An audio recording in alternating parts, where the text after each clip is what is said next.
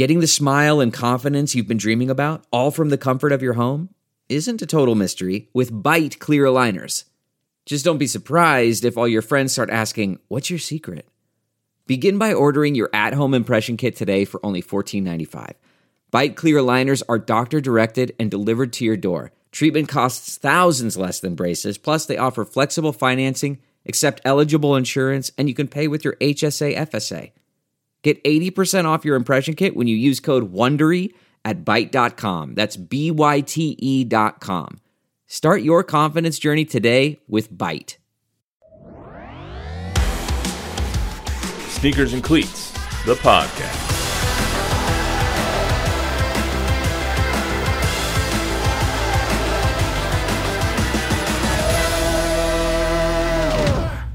Welcome back to the Sneakers and Cleats podcast. This is episode 13. It is Monday, August 7th. Flying by this year, 2023. First regular season games coming up this week. We're going to talk about if Dak Prescott and the starters should play in the game against Jacksonville. I think they should. Sneak peek, spoiler alert here. Meanwhile, the Cowboys are giving a big contract out to a player not named Zach Martin. Plus, we address some of the training camp battles that are taking place in Dallas right now. Some kicker issues that they got going on, plus a historic college football realignment last week, what that means for the future of college football, and a devastating injury for an AL West contender, and especially devastating for us here in San Antonio when we all come to think about how much we like Josh Young. So quick reminder, you can download, rate, review, and subscribe to us wherever you get your podcasts and on YouTube. Thank you for the support. As always, I am your host, Matt Roy, joined by Chuck Migatinik. Chuck, how was your weekend? It was great, Matthew. How was yours? Lovely. My grandma and my sister are in town this weekend, so taking them around. Went to the Riverwalk on Saturday. What did we do yesterday? Everything's kind of blending together. Went up to La Cantera, had some brunch, just making the rounds. We're going to take them up to the Tower of Americas once we get down here. So, are they from California? They are. Nice. My sister lives in L.A., and my grandma lives in Palm Desert, Palm Springs. So actually, I think this is the one place she could have traveled that's cooler than where she lives. Right. That's not. She thought it was going to be hotter, and so she. It's like 115 in the desert, and she was like, "We think it's hot here," and she was like, "Yeah, this is actually nice." Yeah. My daughter, I just picked her up at the airport last night from San Francisco, and she said we were wearing jackets at night. It's like, yep, the old line. The coldest winter I ever spent was the summer I spent in San Francisco. Right? All right. Well. Let's get this going here. We got a lot of football to talk, Chuck, as it seems we always do nowadays, which isn't a bad thing. No. So preseason football starting this week. The Cowboys haven't yet said whether they're going to play their starters or not. Where do you stand on the playing people or not playing people in the preseason? Well, especially early on, I think it's an easy call to play all the young guys. You want to see what some of these guys look like in camp, and then what are they going to look like when they actually suit up and have to play against another team. I've kind of flipped on this, Matt, over the years, only because, with how long these seasons have become, or this particular NFL season has become, it's really hard to keep guys healthy in a contact sport. So these games are almost traps for getting guys hurt. So, I know the Cowboys have said, or it's been leaked out that Dak probably won't play during the preseason. I saw the Packers do that with Aaron Rodgers late in his career, maybe give him a series at the end of preseason, but that was always a year-to-year thing. I mean, you cannot afford to lose anybody during training camp or during the preseason. So it's a slippery slope. You want them to play because you want the product to look really good early on in the season. But, I think even looking back to last year, things looked a little choppy for a lot of teams early, but it's better to have that, I think, than to have the chance or the greater risk of having somebody go down in preseason. That means a lot to your ball club. For me, I kind of waffle in between it really mattering and it not really mattering, because you see the success stories like the Rams, who don't play anybody in the preseason historically, with Sean McVay there, and they go on and they won the Super Bowl a couple of years ago.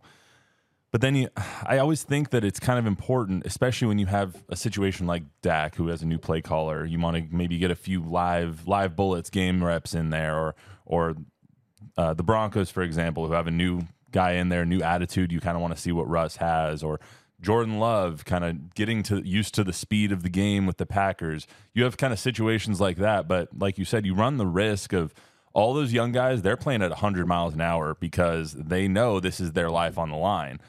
The only thing that matters more than practice is live bullets, live game reps, and sometimes not even that, but I think personally the Cowboys should play their starters for a couple series, maybe one, maybe two.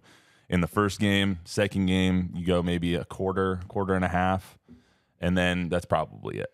Well, I mean, there's something to the whole stamina thing too, right? I mean, I get what you're saying. I mean, it really is hard for organizations to make these decisions. And then, like even from the fan perspective, I mean, there's a lot of people that go to preseason games because that might be the only affordable ticket that they're able to purchase during the course of an entire year. I know for me and my family, that's what we'd always do. We'd go to a preseason game, whether it's Dallas, Houston, or in Green Bay, just because the price of the tickets were so cheap. And yeah, you're basically watching a glorified practice, but again, it's just the whole NFL experience. I don't know that you're necessarily looking for, your very favorite guy to go out and shred that day. I mean, I think it's just from a fan perspective, especially if you have kids, it's just kind of fun to be in the ballpark. For me, it's like, for players I know from experience, like you don't want to hit your own guys for a month straight. It's nice to be able to go out there and hit somebody else. And even if you do the conjoined practices that a lot of teams are doing now leading up to that first game, you get a conjoined practice and you get to hit somebody else. You get to play your starters and those kinds of things.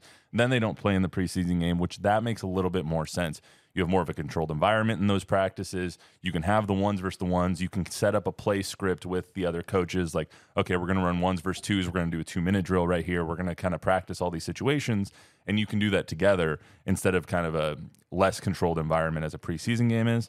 The bad thing about that, though, is that you don't get the fan experience. You don't get all the people that get to watch. You don't get those real experiences in there. But I always just kind of think, okay, let's play the game. Let's get a couple of series in with our starters. And then let's find out, okay, let's see who the pros are and see who the Joes are on the rest of the team and who's going to make this 53. That's where I kind of yeah, sit I mean, on this and preseason they're game. valid points, right? I mean, it's a hard thing to navigate through a course of an NFL season, but, it speaks to why you got to have such a deep roster too, because guys are going to go down, whether it's the preseason or the regular season. Plus we've seen how bad tackling gets in the early on in the season. We've seen the last couple of years, we've seen how terrible offenses look early on in the season. Like sports books now bake those things into their early season lines, knowing that the offenses are probably not going to look great and the defenses are probably going to look fantastic because the offenses just aren't clicking yet. They're not clicking on all cylinders unless you're the Eagles and the Lions from last year in week 1 when you go 38-35. But I mean, it's kind of like in the training camp and you hear, oh, the defense is really just taking it to the offense right now because on offense, you need 11 guys clicking in the same direction. On defense, you can have one pro making a play and then it blows up the whole thing. So it's just, you kind of need those. In my opinion, you need the reps. You're right. I mean, that's why baseball does a spring training, right? Because obviously first day of sim games or regular exhibition games, the pitchers usually look better than the hitters early on in the year. Absolutely. And one guy we know that's not going to play on Saturday is Zach Martin. Still not with the team. He's now been docked $600,000 as of today, I believe. He's not getting a deal, but someone else on the roster is Malik Hooker is basically getting the same deal as Donovan Wilson got. He's getting a $8 million bonus, 3 more years, totaling about $24 million. Got the numbers right here, but essentially it's incentive laden, and the 25-26 season, his numbers are a little higher. He's got 5.5 and then $6.5 million respectively in the 25-26 years. So his cap number this year still fairly low. Cap year number next year still fairly low. However, to me, it points to the greater point of, okay, we were going to sign maybe Micah, maybe Dak, maybe CD, and we needed to spread that money around, save it for those guys. Not a fifth-year DB who's on his second team and yeah, I believe his third contract. Yeah, his third contract with the Cowboys. Granted, has been good, but isn't even a starter, and he's getting a new deal. What does that tell Zach Martin? I don't know what it tells Zach Martin. I'm just really happy for Malik Hooker. I mean, this is a guy that 2 years ago completely ruptured his Achilles. So to think that he could come back and do what he's done is really amazing. I mean, he's a really good football player, and obviously he and Dan Quinn go back to their days in Atlanta, so Dan Quinn knows what kind of a guy we're talking about. But it was just interesting listening to Malik Hooker talk about the deal and how genuinely excited he was to be thought of in the regard that the Cowboys regard him as. And then to get the money, obviously, was big for him. But just the pure joy of being rewarded for what he's been able to do to come back. Because, you know, it does suck when you've got a really good football player and the game kind of takes some of that out of you because of injury.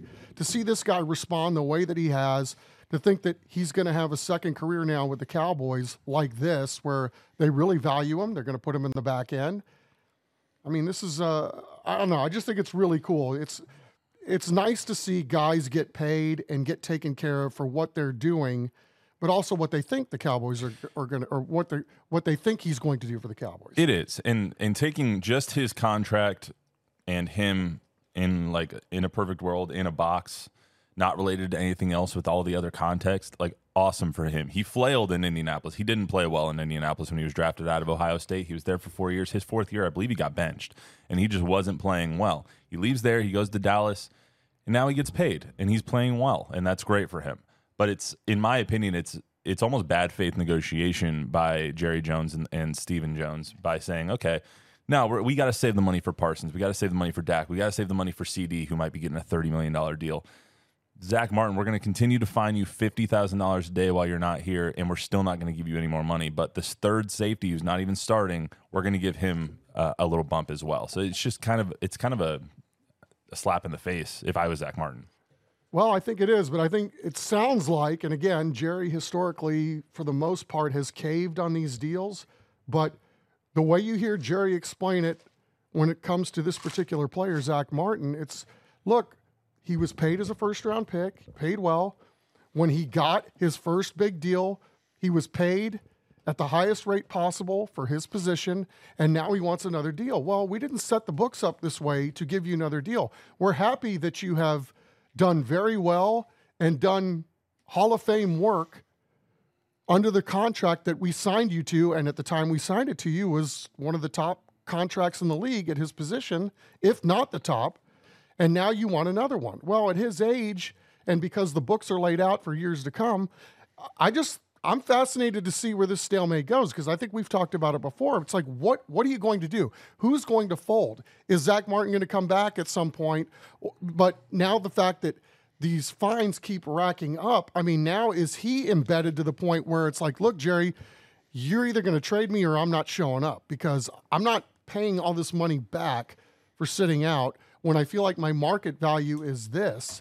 And so we'll see where this ends up going. I mean, I don't have any clue how it's going to turn out, but I am deeply fascinated by it. I'm also fascinated by it doesn't seem to be much of a storyline. I mean, this is a Hall of Fame player that is not reporting, wants a new contract, and I'm just surprised, this being the Dallas Cowboys, that this has not been the level of distraction that I thought it might be. Because they've actually done a decent job at shutting it down. Besides those comments from Jerry, everyone else has said glowing things about Zach, as they should. But their actions say a whole different story than what their words are saying. Their words are like, oh, he's fantastic. We want him here. We want him here. Your actions are not telling me you want him here. Your actions are telling me that he's just an offensive lineman and we can replace him. That's what their actions are saying. But his contract says he's making $13.5 million a year. So again, his contract also says that he's helped them every step of the way. And next year, when they come to him for a renegotiation or restructure it, I'd say, F you. Yeah, well, I mean, that's the conundrum, right? Because neither one of us are going to say that Zach Martin's not worth whatever he can get in the open market. Right. The problem is that a football team and every team in that league is built around a salary cap. So the numbers are what they are. Micah Parsons, how much money is that guy going to be worth in order to keep him? At least $30 million a year. Right. He's going to be the highest paid guy at his position, and if he's not, he's going to walk because somebody else will give him that kind of money. So guess who where else? Are you going to get all these dollars from? But look who else they're trying to restructure, Dak. There's rumors that he's going to renegotiating his contract right now to make $50 million so they can bring him back up to market value. Sounds a lot like another situation here. Potentially, but I think yes, it's a quarterback versus offensive lineman, but you're right. There's that, but I think the bigger picture is the reason why you extend Dak is that you can lower the cap dollar in the here and the now so that you backload everything or give Dak all his bonuses and he's going to be here, so he gets a lot of his money up front. But again, it's the whole salary cap thing. You're not going to give Dak a long-term deal. You are going to give Dak a long-term deal because you're worried about how you free up some of those dollars that he's making right now and how do you pigeonhole the CDs and the Parsons kicking the can down the road. 100%, which they've done a great job of doing. But also, along that same vein, I guess Zach gave away some of his leverage then, because when they came to him to renegotiate this year and say, hey, we're going to give you your money as a bonus, it's guaranteed now, here's your check, and we'll lower your cap number, he gave away some of his leverage because he should have been like, right. If you guys want to do that, let's just extend me instead. Right. And again, we don't know the entire picture. Right. I mean, were there promises that the Cowboys made to Zach under the table that like, hey, when we get to this point, we'll change this or we'll do this? We don't know. I mean, I don't think that's the case, but maybe it is. Or maybe this is just a case where Zach Martin feels like, hey, I'm getting long in the tooth here. I know what I'm worth in the league. And maybe he's trying to force their hand to do one thing or another. That's why I'm curious to see how it all plays out. But I'm infinitely fascinated every day that this goes on, that there has been no resolution and no talk about a resolution. It's just weird because for me, the situation is going to come to a head soon. If you get much further, he's going to be fined $1 million, $2 million by the start of the season. And I was reading a little earlier, if he misses Saturday's game, he's going to be fined a game check, which because of the restructuring, it won't be that much. It's about $94,000, but still, it's $94,000 he's not going to be able to get back. And when you don't make $20.5 million, this $1 million, $1 or $2 million, that's like a sixth of your contract. So it's adding up quickly for Zach Martin. It is. That's why I'm curious why nobody has asked anybody on the Cowboys if there's a scenario where at some point do you just say, I'm going to make him sit there and be fine for the whole year, but do you also have to consider the possibility of trading him and moving him? And what can you get for him? There's a lot when it comes to loyalty for me. I'm a very loyal person. Like it makes sense to pay the people who have helped you and gotten you this far. So it just puts a bad taste in my mouth, this whole situation. Like Zach Martin has done everything at every turn to help this team and make them what we think they can be. Put them where they are right now. And now it just seems like he's getting spit in his face. It just seems a little bit like it just leaves a bad taste in my mouth, this whole situation. I mean, I get it. And again, I don't think there's anybody amongst us that doesn't think that Zach Martin's worth what he thinks he's worth, because the market says that he is. It's just this whole salary cap thing. And he's already gotten his big, fat second contract. Now there are other guys on this team like CeeDee Lamb, who is paid way lower than market value. Micah Parsons paid way lower than market value, but that's the terms that the players and the owners collectively bargained, and so they're having to live under these rules. Zach wants his cake and eat it too. He got his second big deal. Great. He's lived up to his contract. He's exceeded his contract. How many guys do that? Not many. That's why I understand his plight in all of this. However, the other side of this is, when it was time to pay you, they paid you. Now you want another one of those deals, and we can't do it because we've got CD and we got Micah. In the beginning of this, we all assumed that this deal was going to get done. He was going to get a couple of $1,000s, and it was going to be fine, or a couple $1 million. It was going to be fine, and they would just like kick the can down the road a little bit. It's just starting to get a little uglier than I thought it was going to get. And that's why me too. That's why it's taking me by surprise. But who amongst us thought that Zach Martin would be this guy? Yeah, not me. I guess.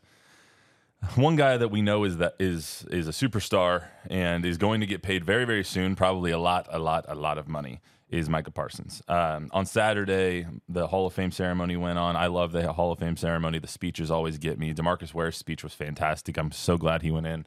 I made a joke on Twitter about him being remembered as a Bronco and not a Cowboy. So don't come at me, everybody. I know he was more of a Cowboy than a Bronco, but he won a Super Bowl with us. So that's right. But they asked Micah about it, like, because he is on that trajectory. He's on that DeMarcus Ware, that Bruce Smith, that Reggie White kind of trajectory. So he said, his quote was, when you talk about great careers in the Hall of Fame, I don't want to just make the Hall of Fame. I want to be one of the greatest Hall of Famers. just make the Hall of Fame is quite the statement. Like, yes, there's a special room, kind of like there's those top tier Hall of Famers, the John Elways, the Joe Montanas, the Tom Bradys, whenever they get there, the Bruce Smiths, Reggie Whites. But just make the Hall of Fame is quite a statement from a third-year player. It is, but there's something about this kid that really I appreciate. I mean, he speaks from the heart. He says whatever he says he means. I mean, I don't think he makes stuff up. He's brutally honest. After a tough loss, you go ask how things went. He's going to tell you exactly how they went. He's very mature, and he seems that kind of guy. Like, he's driven enough to actually speak it into existence. I mean, when he says it, I don't hear a lot of people going, this guy's a freaking idiot. I mean, what is he saying? Everybody's going, okay, maybe. I mean, there's a decent chance. And even if he falls short, it'll probably be because he's been banged up or, gotten too many injuries. I mean, obviously health plays a factor in everybody's career, but there's just something about when this guy says it. I mean, how can you be against it? If I was a Cowboys fan, I think I would love it. Like, you just got this guy who's beaming with confidence. All he wants to do is win, and he wants to be the best he can be. And not even the best he can be. He wants to be the best of all time. He wants to catch people like Strahan in the record books. He wants to beat J.J. Watt's sack totals. He wants to beat Von Miller. He wants to be the best active player. He wants to be the best of all time. And it's just like, how the hell did people let him get to 11 is my question. Like, how did he not go first coming out of Penn State? Yeah, that's always interesting to see what, may or may not fall in your lap on draft day. I don't know. This guy is he's a different cat. I like the fact that he makes no bones about being friends with guys on the Eagles and friends with guys on the Giants, but there's no doubt when you go between the lines that he can put all that set that stuff aside and go play ball. And it's the same thing, it's like when you're watching him play as a football player and it's just controlled mania. I mean, he's just fun to watch. And then it's always interesting to me, like, how can you be so reserved and so thoughtful after a game and just flip the switch like that? I mean, I think it speaks to his intelligence level as well. Yeah, he's just a fascinating individual, and what he's said has endeared himself to media, to fans, because he is so open and honest. He is so great and candid on social media and with the media. It's refreshing, but also it's like, if I was a Cowboys fan, I would be just beaming with happiness over Micah Parsons. Amen. I mean, that guy's going to make everybody around him better. I mean, they're talking about this year even Leighton Vander Esch rushing the passer now because of all the things that they can do with guys like him on the field. It wouldn't make me beam with happiness if I was a Cowboys fan, is their kicking situation. So today it came out, they cut Tristan Vizcaino, the guy that they brought in to kind of compete with Maher last year when Maher was the best in the regular season, one of the all-time leading points getters for the Cowboys. He couldn't kick an extra point last year in the playoffs. Yeah. And then he got cut, and so they had Vizcaino and Brandon Aubrey, who hasn't even kicked in the NFL, I don't believe. I think he came from the USFL. They've both been woefully underwhelming this offseason in this training camp. Well, today they cut Tristan, and they're sticking with the young guy, Brandon Aubrey, for now. But either way, I don't know how you can't be worried about the kicking situation for the Cowboys. Well, this is pretty much the same place we were at last year at this time where, it's the old Bill Parcells line. I got to see it at some point, right? Well, they're obviously not seeing it from the guys that they have in camp. The thing that's most fascinating to me about this whole kicking situation is, and again, I don't know where these guys are at in terms of their ability to still kick footballs, but how is Mason Crosby still unsigned? That's what I'm talking about. And Robbie Gould. Robbie Gould. How is that guy not? How are these guys not on teams right now? I mean, Gould's never missed a playoff kick ever in his entire career. Maybe Mason Crosby can't make the 60-yarders anymore or the high 50s, but these guys have been pretty good and have had careers where they've been very clutch. And I don't know, it's just you have the feeling all along that one of those guys was going to end up in Cowboys gear at some point. It just would be hard for me to believe that this Aubrey guy is, maybe he's a great young kicker, but they're going to, with so many games hinging on the kicking game and how many games are so close. You're going to go into the season with a team that you really like, with the kicking question mark as big as it is right now. If I'm going to go down like that, I'd rather go down with a maybe not as strong a legged Robbie Gould or Mason Crosby than some unknown rookie that's been average at best at training camp. To me, this screams we cut one guy to see what the other one could do and like kind of take the pressure off of him. But if you need to do that to get someone like competent in practice, how's he gonna hold up when there's 65, 70,000 people yelling at him? Right. It just makes me think about his mental makeup. So today in practice, apparently, Aubrey went 7 for 9 on his first solo run. He missed 43-yarder right, and he missed a 44-yarder left. It just doesn't give me a lot of confidence. And knowing where the Cowboys were last year, they brought in Maher, and he ended up being great until the postseason. It's screaming Gould or Crosby on that team. I'm with you. I mean, I would have thought this would have happened by now, but obviously the Cowboys know something that we don't about both of those guys. McCarthy came out today in his press conference just about an hour ago, and people asked him about the kicking situation, obviously, because Vizcaino got cut today, and he said, well, we're going to go with the young guy for now. And then they said, well, can you bring someone in? He's like, we're always open to bringing people in. You know, the coach speak of the roster's never set. We have no idea what we're going to do. Yeah, okay. Mason Crosby won a lot of ball games for Big Mac. You would know better than most. Yes. So do Cowboy fans. You've probably watched every kick of Mason Crosby's career. Actually, pretty close. Pretty close. Like I said, the game that I know I never saw was they beat the Jets 9-0, and Crosby had all 3 field goals. I just thought I'm not going to watch a 9-0 game. So, all right. Well, let's get off the Cowboys talk and let's get to what happened on Friday and over the weekend. As a Pac-12 fan and in Big 12 country is where we are right now, it kind of just made me sad on Friday. Pac-12 is essentially dead. ASU, U of A, Utah, all leaving to go to the Big 12. Oregon and Washington leaving to go to the Big 10. USC, UCLA already left to go to the Big 10. Colorado also going to the Big 12, back to their roots. It just kind of made me sad for a little bit about the Pac-12 and the Conference of Champions and the history that they all have, all the championships that John Wooden won there, and just that conference has been alive for 108 years, and they've been through trials and tribulations, and now the state of college football kills it. It just made me sad. Yeah, I mean, it's kind of the same way I felt with the Big 12. It feels different when you have all these teams coming and going.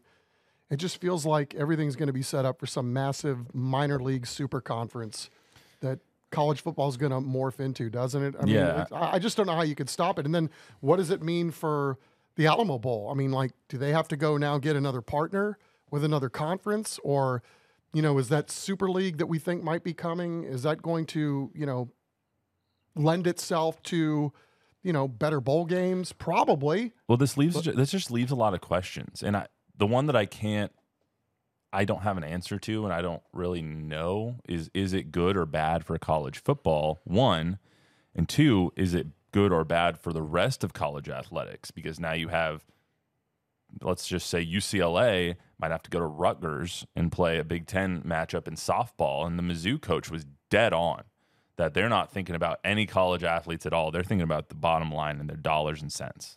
Right. You're right. How does this look when it trickles down? How does it work? Because football, as we know, at most schools or most of the big schools, is going to fund the rest of their athletic departments. Yeah. So, I mean, is it, do we see the day where college athletics really, really shrinks?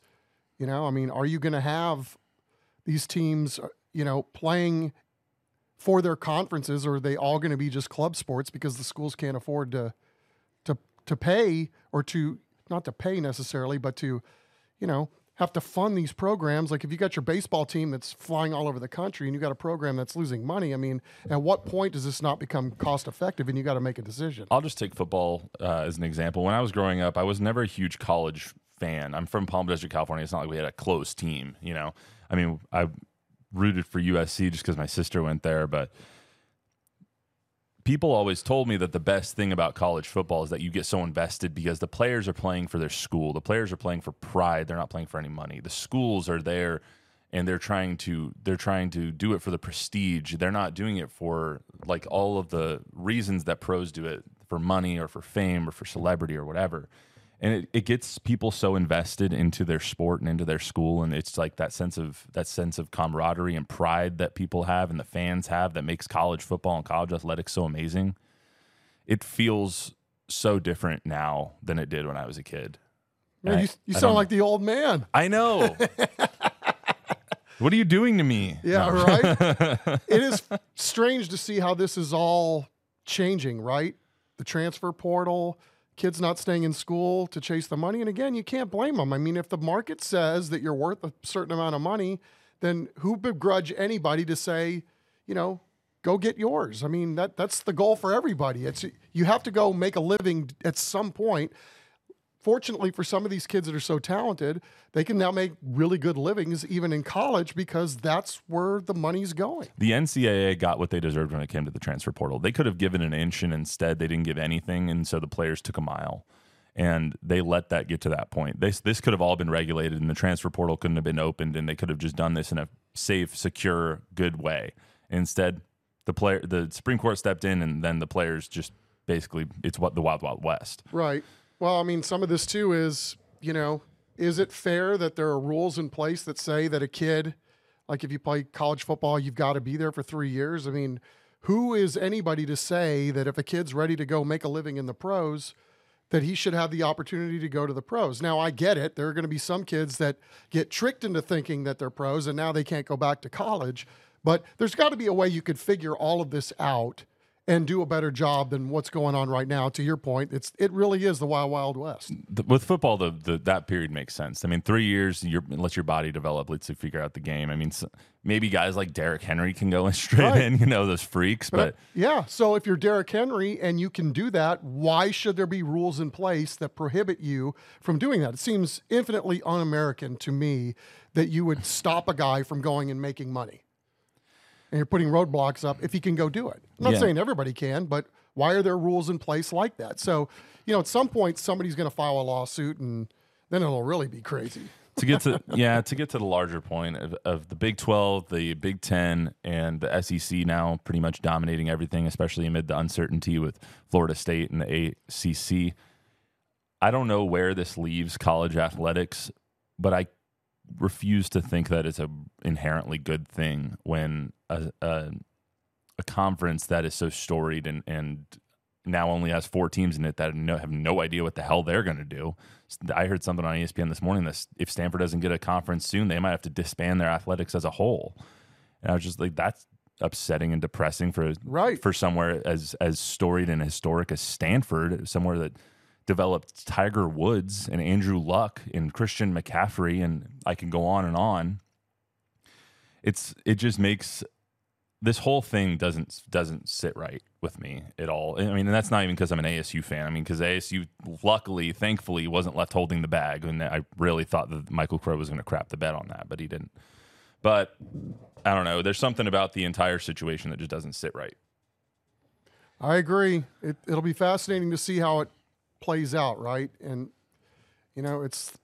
you're going to have the haves and the have-nots here pretty quickly. Yeah, and I just hope that next year when all this stuff happens, that softball, baseball, all these volleyball, water polo, all the sports that don't make a lot of money but still gives contracts. I almost said contracts.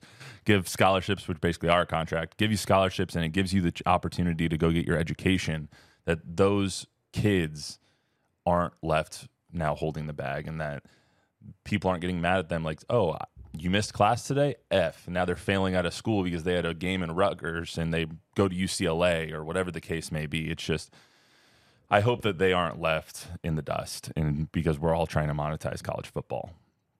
So let's get to the last thing here. Very sad moment yesterday when Josh Young broke his thumb.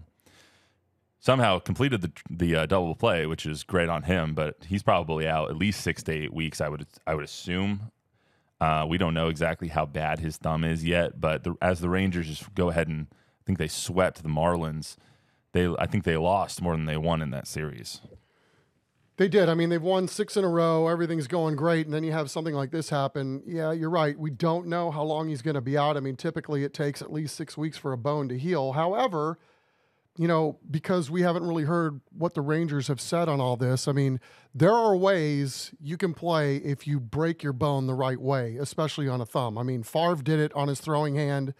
When I hate to tell war stories, but I once upon a time broke my thumb at the tip of my thumb to the base of the first digit. What do you call it? It's not to the base of the joint, but where your thumb bends. Mm-hmm. I split it right down the middle. Ugh. And there was nothing that it could really do for it except tape it up.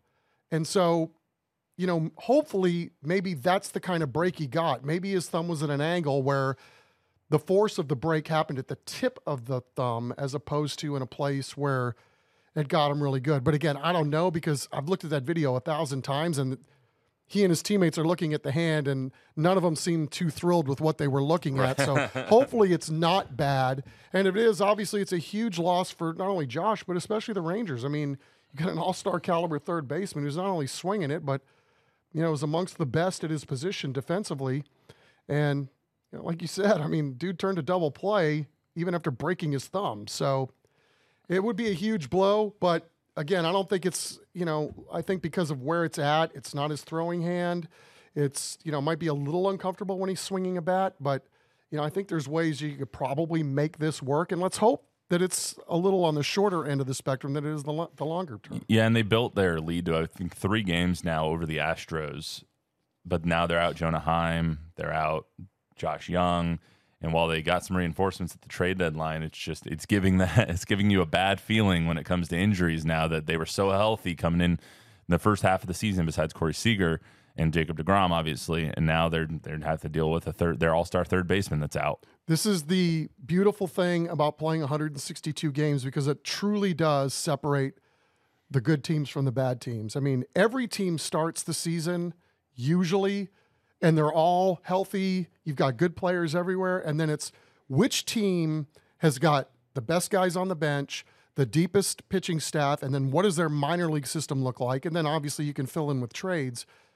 But this is what we're going to find out about the Rangers. I mean, if you can overcome some of this stuff and then get there, it's going to really galvanize you when you get to the postseason. Yeah, it's going to be fascinating to watch this go down the home stretch. Just the first thing I saw, I wasn't even really watching yesterday because I was out with my family who's visiting, but I saw like a notification come across my phone that Josh Young broke his thumb, and I was like, damn it.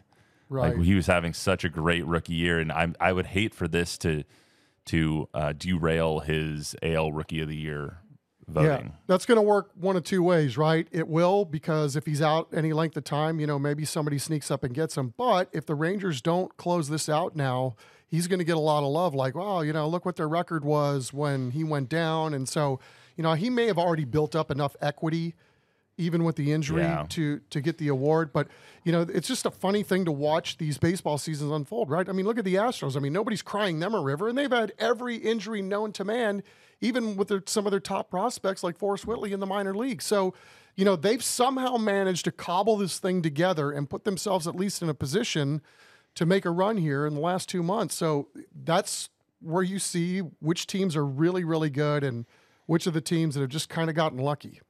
Yeah, I don't know. The AL Rookie of the Year race is going to be fascinating, especially now because Masataka Yoshida is right behind him, and you have the Boston Machine who's going to vote for him. I mean, that's one of the nation's brands is the Red Sox, and so if he's out for any significant amount of time and the Rangers keep swinging like they have been all season, I think he might get caught, and I would hate for him to lose the award that he's had in the bag basically since opening day.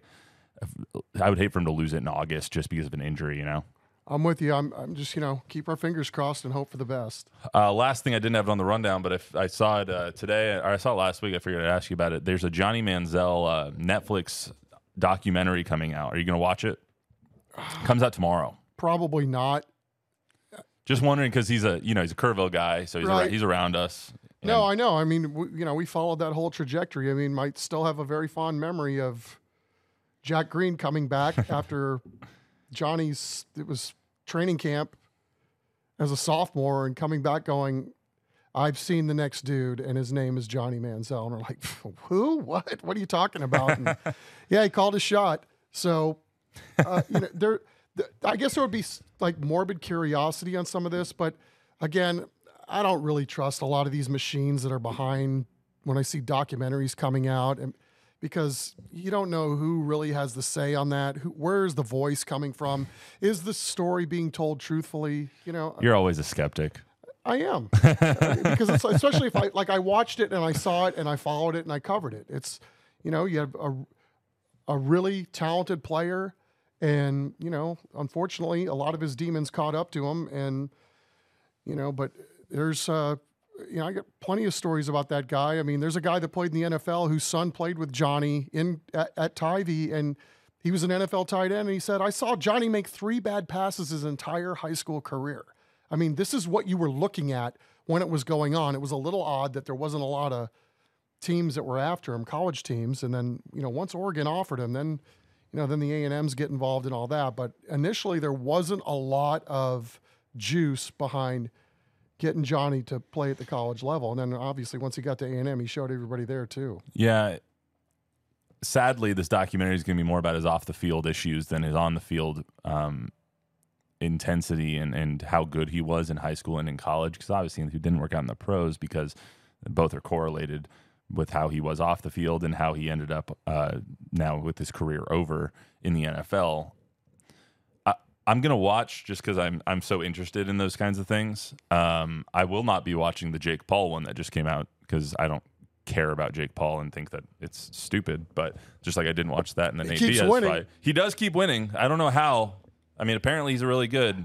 My sister, I found out, is in love with him. So, he is a nice-looking man. He is a nice-looking guy. All right, I will say this about Johnny. I mean, I think it's a cautionary tale for everybody, right? It's like when you get to the NFL, everybody's got talent. Everybody was the best at their school, the best in their league, the best.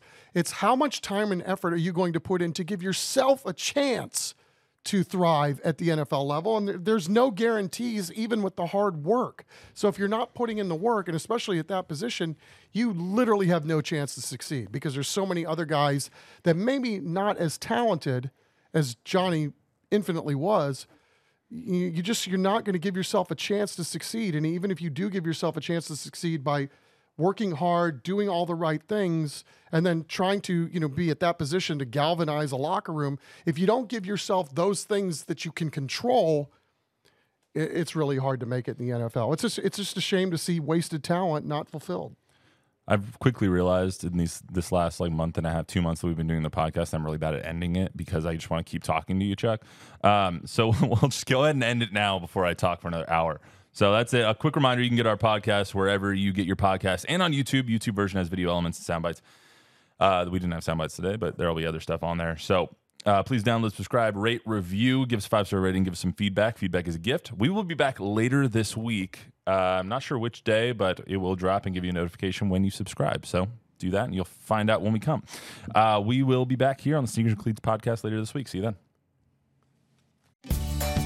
Have you ever wondered how to say good morning in Italian? Or what is goodbye in French? You can ask Alexa. Just say, what is happy birthday in German? Or how do you say hello in Japanese?